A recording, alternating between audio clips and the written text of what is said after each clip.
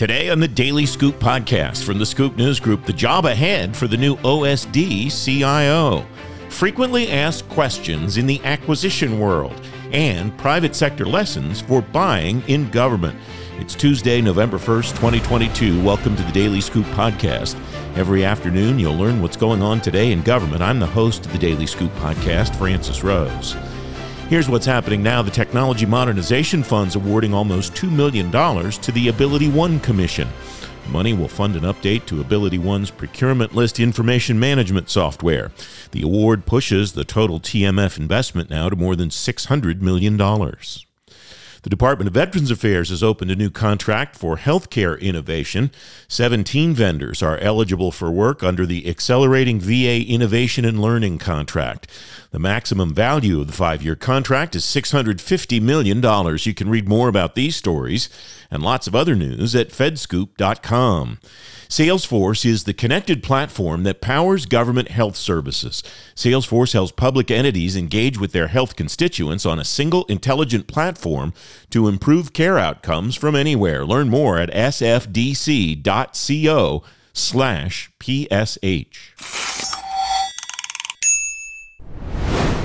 The Office of the Secretary of Defense has a new technology directorate. Danielle Metz has moved over from the Office of the DoD CIO to lead it.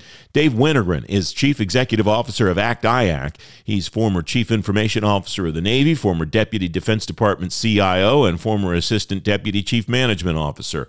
At ELC 2022, he tells me what Danielle Metz and her team are up against. The Office of the Secretary of Defense is a big place, and I'll say it's full of very important people. Yes. And I say that with great fondness. They really are very senior people.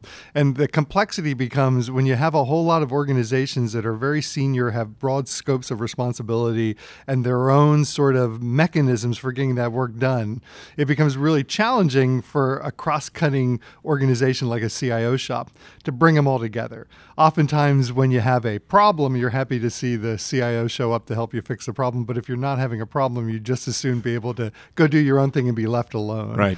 And so I think part of the challenge for Danielle and the rest of the team at the Washington Headquarters Service will be, how do you make sure that that group is actually functioning as an aligned organization?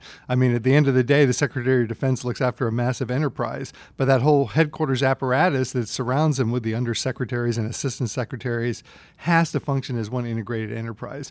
And I think that perhaps the thing that can help change this is to get more involved in the business processes and business process optimization for the organization so that you don't just get relegated to be the network administrator and, mobile device provider. Mm-hmm. Danielle said at Cyber Talks, our event a couple of weeks ago, I'm a big proponent of enterprises. I think it's really important because there's more commonality than there is uniqueness. And I like the sound of that as an outside observer because it sounds like that idea of the enterprise is is priority one. And I'll ask her about it, and we'll hear about that later in the week. But that strikes me as maybe the most important thing, to get everybody on the same page, basically. Yes, absolutely. I mean, there's just no reason for people to be going their own way nowadays.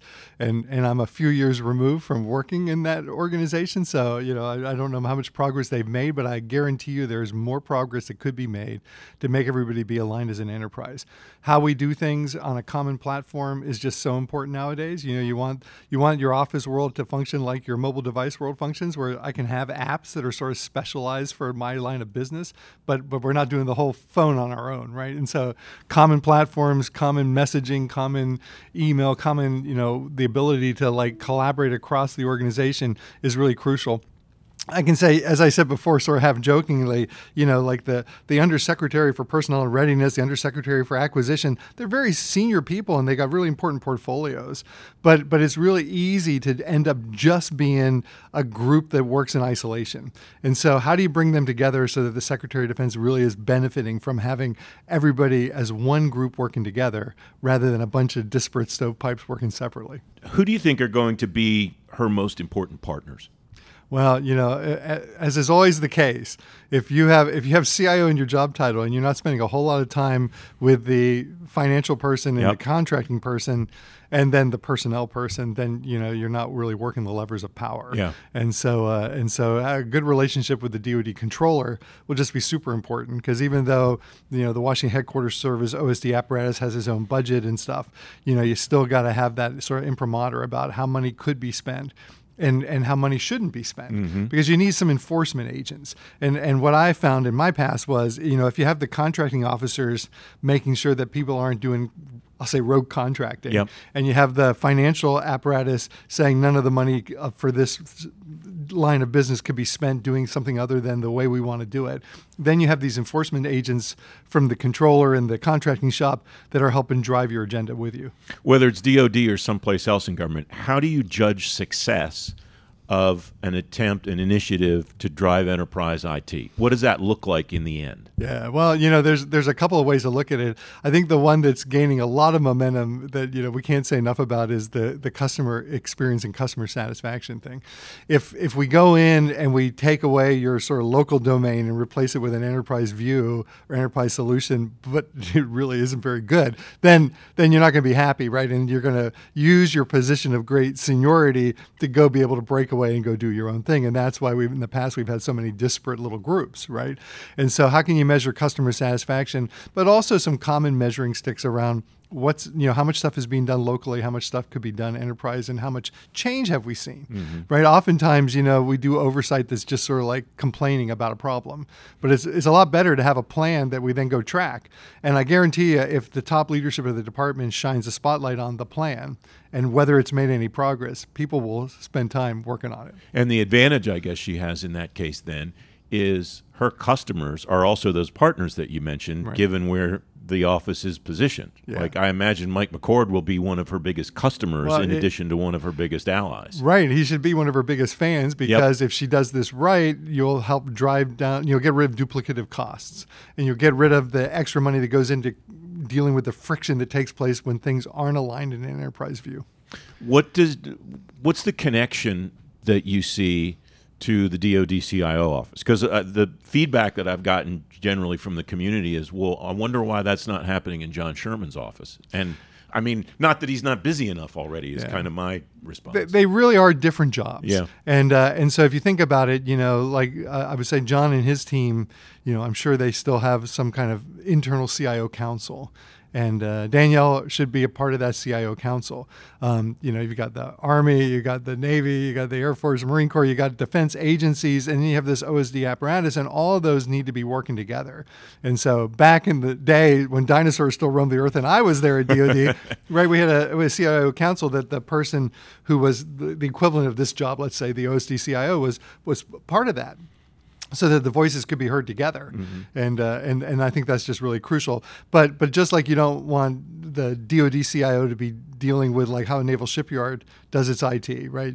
They really are the top level strategy organization to execute the secretary's vision for the department and put into place the IT policies that the rest of the organization conforms to. So you said something there a moment ago that jumped out at me, because this is a new directorate, but it's not necessarily a new function. You said there's been an OSD CIO before. Right. Back in the days when I was there was a guy named Dennis Clem, right? And so there's clearly, this continuing thread of, somebody's got to run the network. I mean, the Office of the Secretary of Defense is a big place, and so somebody's got to take care of that. And I think the question becomes, and perhaps what this new model is going to be more focused on, is how do you rise that up to not just be, we'd like to not have disparate networks, but in addition to being on a common network, how can we be sharing common tools, common applications, so that we're really working together rather than as a loose affiliation? But it sounds like what you said a moment ago makes me think that she's going to be on a similar place on the org chart to Aaron Weiss at the Navy and Lauren Nausenberger at the Air Force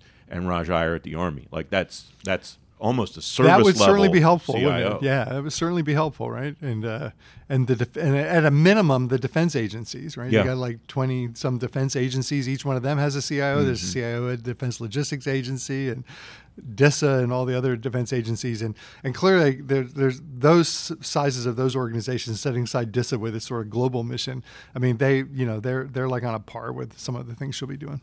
All right, your team is fantastic. They always are great, and I love coming to this event every single year.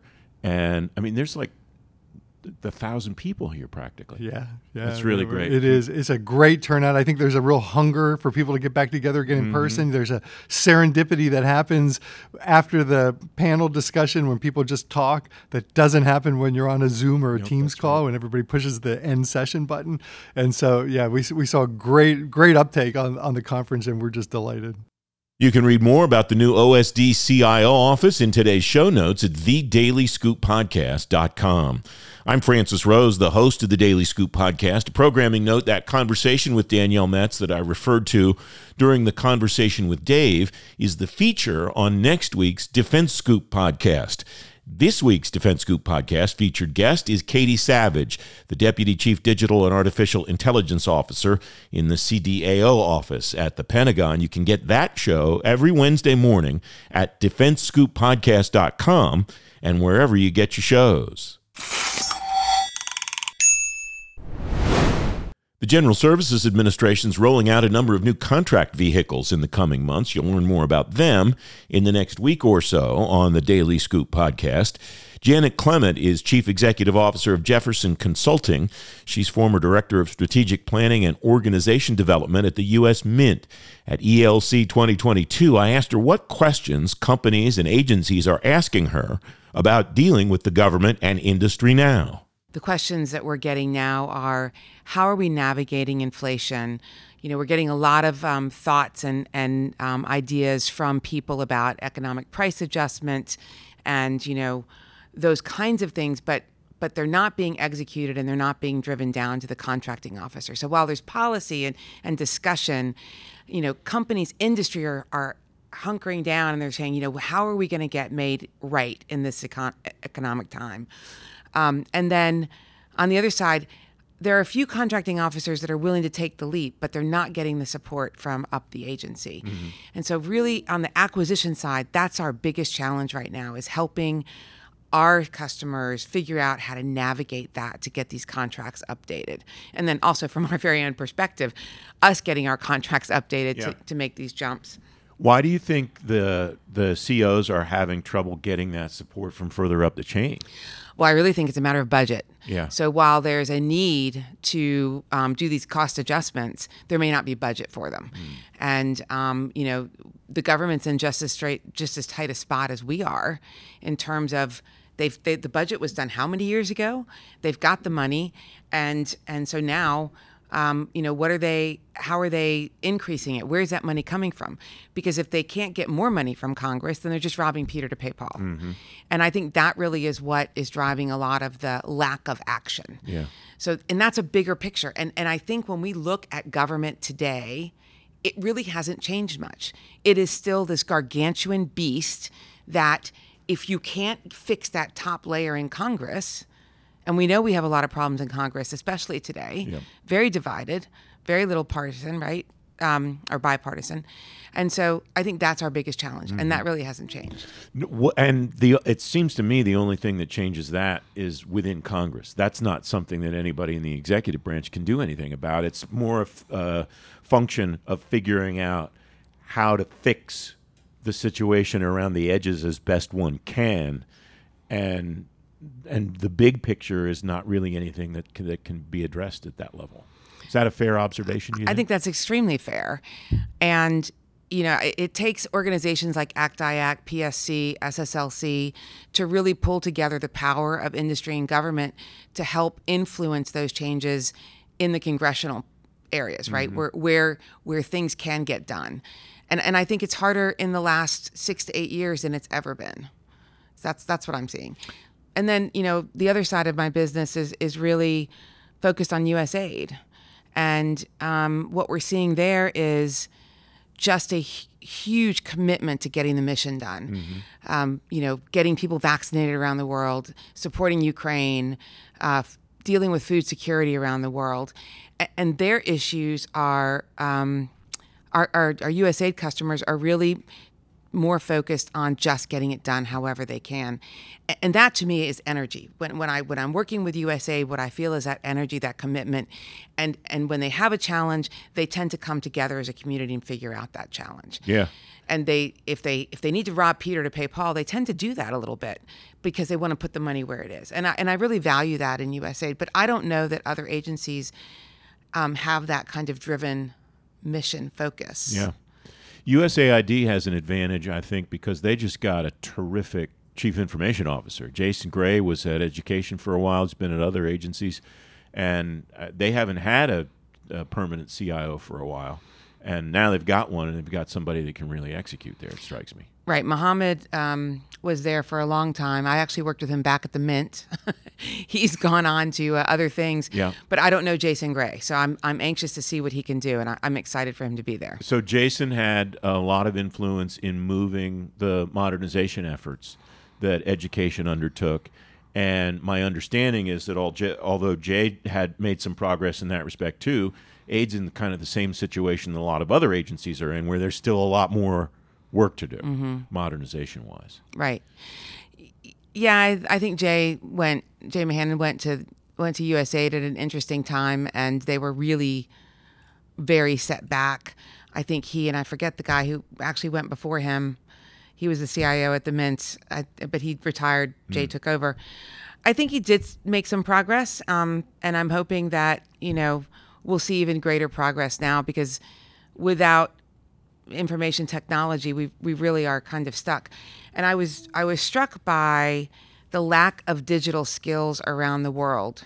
And there's a thing on the web where you can go see where you have digital skills in like the 15 to 18-year-olds. And while in America, most of Western Europe, you have a high concentration, in Africa and some of these other countries, it's close to 10% of kids 15 to 18 with any digital skills. And when you think about that, and you think about how we assume to get information out and use information, that's scary. What do you see as being the biggest issues that this crowd here at this conference is going to deal with in the next year, 18 months? Well, the continued issue around hybrid workforce. Yep. I think that's just going to continue to plague us. It's very challenging. But the data integration, so everybody's tired of having to fat finger data over here and then go to this agency and it's the exact same data. I think that's just it's got to be our biggest focus. We've got to get that data interoperable, whatever you want to call it. Pick a new word.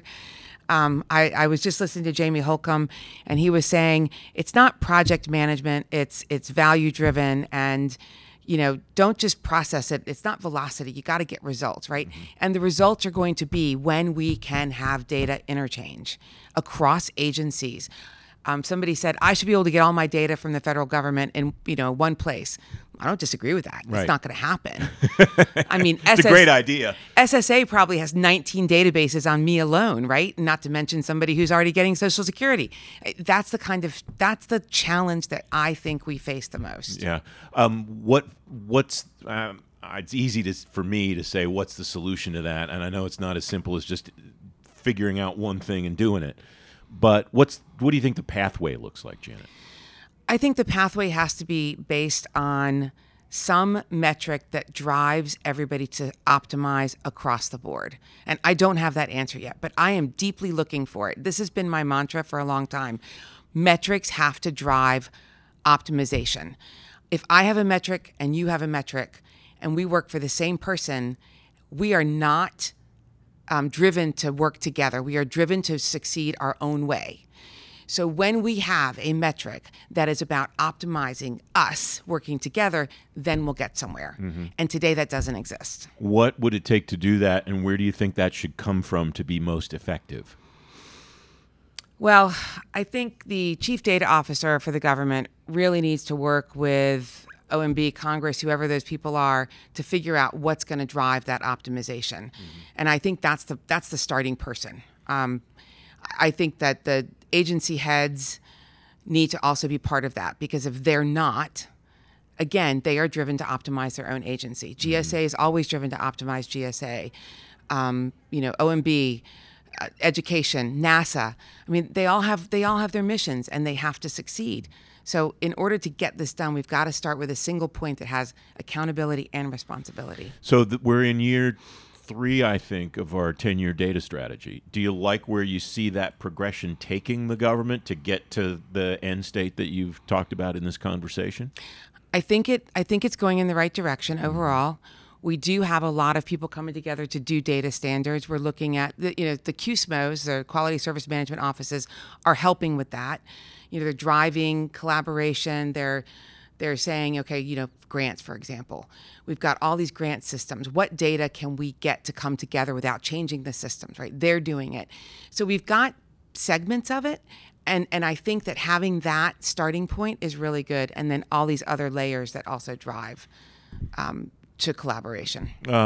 What do you think what's the right outcome when we look back 5 years from now that we're going for?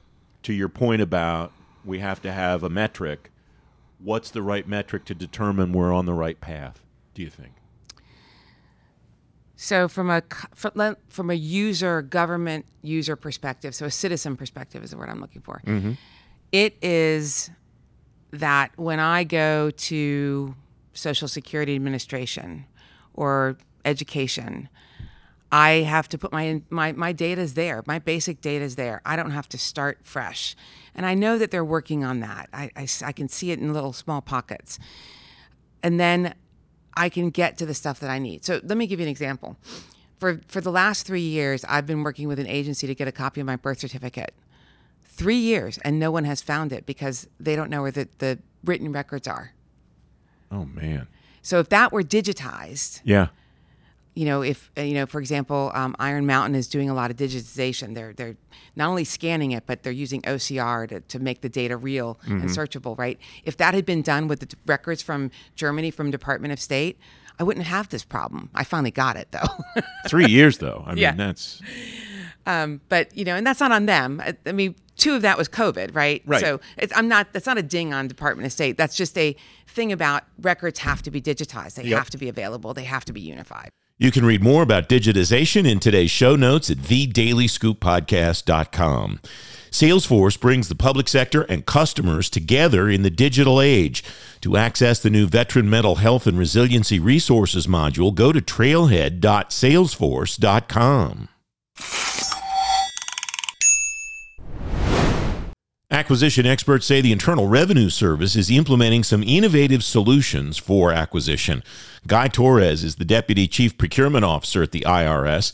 On the main stage at ELC 2022, he tells me he's applying knowledge he learned in the private sector to make buying better for his agency. What's important is our ability to understand some misnomers. Hey, contractors want to be all in, right? They want to be heard, right? They want to be valued. And you know what? Our words matter, and I laugh at this when they say words matter, because when you put out an RFI, an RFP, I can't tell you how many times, Francis, I've spent hours in capture war rooms as the voice of the customer trying to explain what the government intent is, but the word shall or will or what if, those words matter. So what I've learned being, over the past few years, being on the other side and now coming back into a senior procurement position is I've taken those lessons learned of understanding that there is true intent to be engaged, there's true intent to help, there's true intent to want to make a difference and to be a partner, right? And to allow our industry folks to engage with us, and for us to maybe pull back a little bit and not be as risk averse, right? And provide that type of collaboration, which I think is really important. What did you learn when you were doing BD about the best ways for industry and government to collaborate, to do that communication up front that serves both well? Maybe nobody's going to get everything they want, but that relationship will be as healthy as possible? Well, you mentioned relationships. Yeah. Relationships matter across the board, right? Relationships between government and industry, relationships between competitor mates. I mean, there's many folks out here who are friends, but also the competitors. And sometimes you realize we work together for the end goal. The end goal is to support a certain requirement, a certain contract. You will team with that company. Why? Because you provide complementary skills and complementary advantages that industry, government wants, right? So you learn. That's how I've learned. That's really, really important. As you continue to move forward too, as we look at transformation, not only at the IRS but in other organizations, we look at IT modernization. There are complementary skills that we see across the board with many companies out here that can help us, right? Can help the previous government employees that were on here who were talking about how to make a difference. They're out here. How have you successfully propagated that throughout IRS with people who didn't have the benefit of going to the private sector, doing BD, and knowing what it's like to walk in those shoes, Guy? It's great. It's a great point. And it's a work in progress, right? I've been in this position just over a year now. We have seen a number of activities happening within the organization, a number of transformation, a lead of change, right? An influx of money that the IRS has never seen for decades, right? For decades, I haven't seen that. So what it comes down to is your ability to be consistent in the messaging, right? And continuing to impress upon senior stakeholders within the CIO supply chain, procurement supply chain, right? And those chain of command to message the industries here to help. Contractors are a force multiplier, right? Force multiplier. How? Because they help understand and provide solutioning at the tactical level, right? Yeah. Let's be honest, that's where they are. I mean, you have the workforce of contractor, the government workforce is almost in many cases 50-50, right? They are an integral part of our success, right? So they want us to be successful, so why not engage them? Why not lean on them, right? So it's part of my job as a procurement leader is to help educate my customers. Hey, it's okay to talk to industry. Mm-hmm. You're not going to jail. Yeah. GAO's going to come down, fly down, and grab you, okay? You can talk to them, right?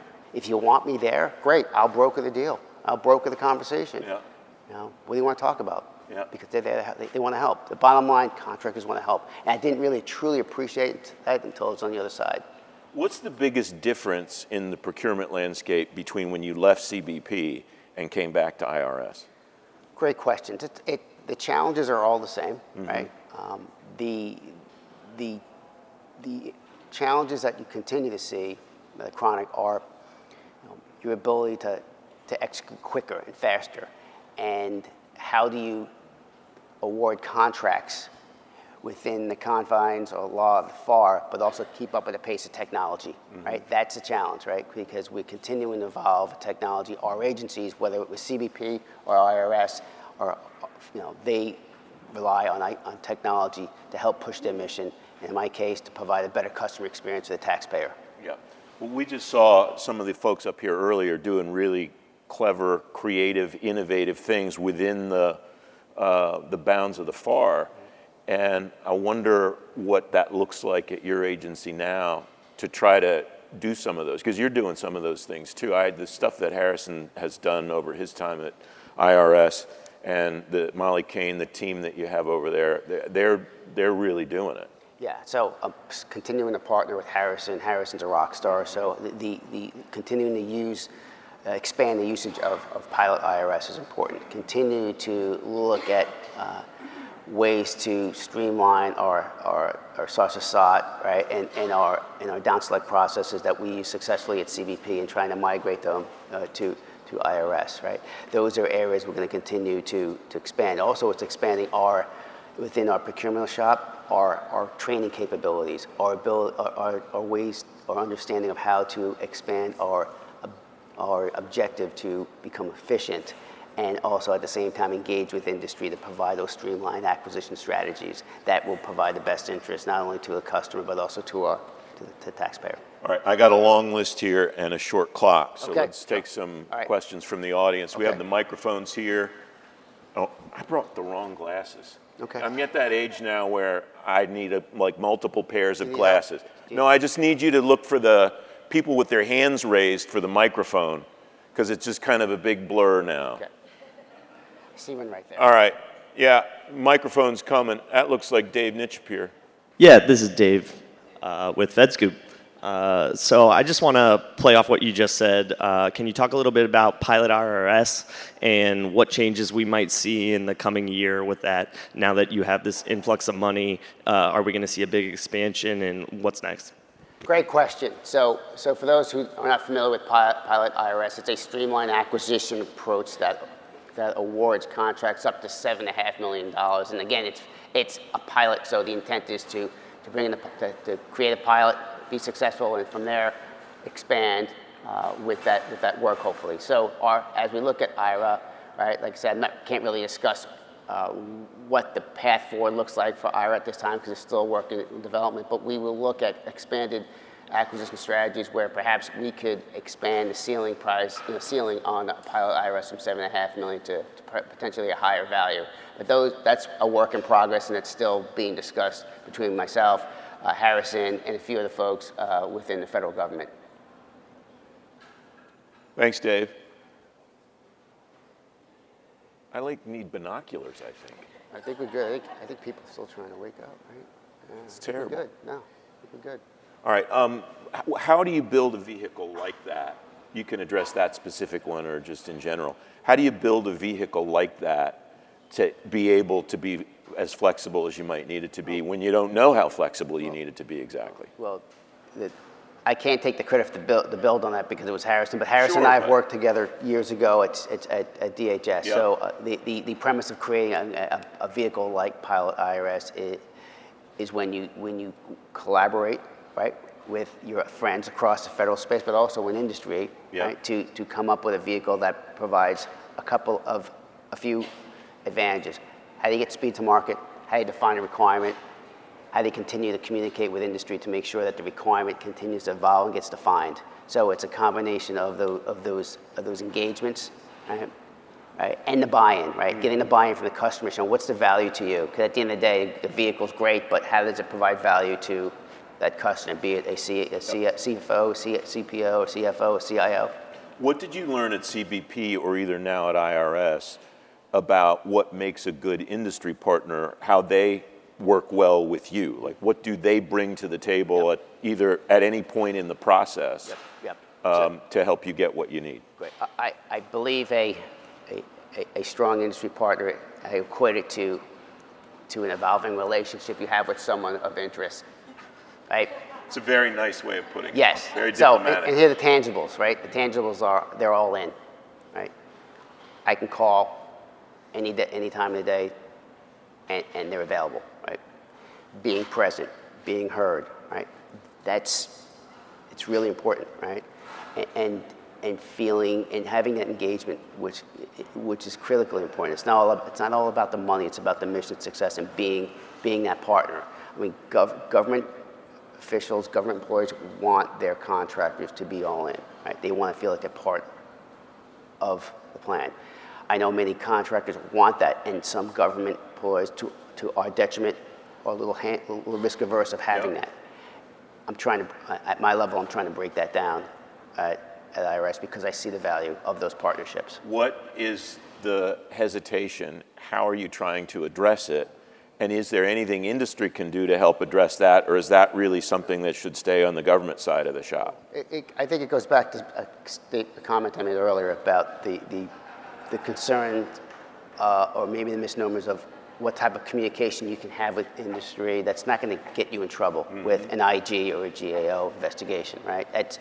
That part comes from education, right?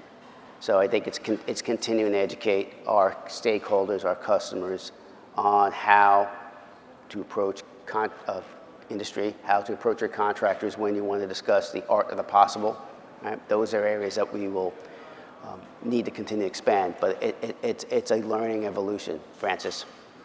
You said earlier that words matter, mm-hmm, our words matter. Mm-hmm. Why is that important? And what's the role in industry? Because I imagine if your words matter, their words matter too. And I wonder about what impact that has on the way you do business with somebody. So being in a capture war room, right? When I was out, one of the folks out here, you realize how much money you spend on trying to determine what the hell government's trying to say, stay or define in this requirement. And I've been in those positions at companies I've worked for where I'm supposed to be the voice of the customer, and we will go round and round and spend hours trying to understand, is this an option they're considering? Is this a mandatory need or a mandatory task that the government wants? How can we contact them? Well, it's too late because the RFP's already out. No one's talking. Well, man, we should have, should have done this before the RFI was released. But it's tough, right? And that's the area that I think we on the government side can provide value if we clearly define what we want. And if we don't know what we want, we will use different acquisition strategies to provide additional input, i.e., give me RFI, sauce of SOT, right? And really seek the input from industry and use it within your Q&A sessions and really understand what they're trying to ask. Because at the end of the day, we get what we pay for. So if we assume that industry understood this requirement, but we got something different, it's because we didn't perhaps clearly articulate what that meant. When I was watching the presentation of the awards earlier, one of my takeaways was that each one of these organizations at some point figured out how to incentivize in some way their people to take risks, to take a chance on doing this thing a different way than they've done it before. What have you found to be effective ways to do it? Even if it's just cover for somebody to try something new, what have you found to be effective in order to do that? You just picked up you keyed on the right word, cover. You want to empower your team to take risks. You need to provide them the assurance that you're going to cover. You provide them the top cover. It's okay to make a mistake. It's okay to fail fast, right? But that only comes through time and through growing credibility with your teams, right? And I know within our procurement office, we want to get there. That's our goal, right? To take those risks, right? It's important. It's a sea change because when I came into this space 15 so years ago, nobody wanted to fail at anything. Yeah. There was no risk appetite at all. And so I guess it's and I imagine you saw the same thing from the government side. And I imagine it's encouraging that there are at least a cadre of people who are willing to try that at this point. Yes. No, they have to, because they understand that we can't be successful. In many cases, you can't be successful unless you take some level of risk. Because if you're waiting to have for an activity to become known, it might be too late. Right? There is always some ambiguity as we move forward, whether it's in technology, whether it's some type of mission support need. There's going to be ambiguity, but in order for you to confirm that, or to find out, get closure on the ambiguity, sometimes you need to take that risk. Guy Torres, the Deputy Chief Procurement Officer at the IRS. You can find a link to watch the video of that conversation in today's show notes at thedailyscooppodcast.com. The Daily Scoop Podcast is available on all the podcast platforms. If you don't want to miss a show, you can subscribe and get the show every weekday on Apple Podcasts, Spotify, Google Podcasts, or wherever else you get your shows, and on any device you get your shows. And if you really like the Daily Scoop Podcast, leave us a 5-star rating and a review. It'll help more people find the show. The Daily Scoop Podcast is a production of the Scoop News Group in Washington, D.C. James Mahoney and Carlin Fisher helped me put the show together, and the entire Scoop News Group team contributes. The Daily Scoop Podcast returns tomorrow. The Director of the Office of Personnel Management, Kieran Ahuja. Until then, I'm Francis Rose. Thanks for listening.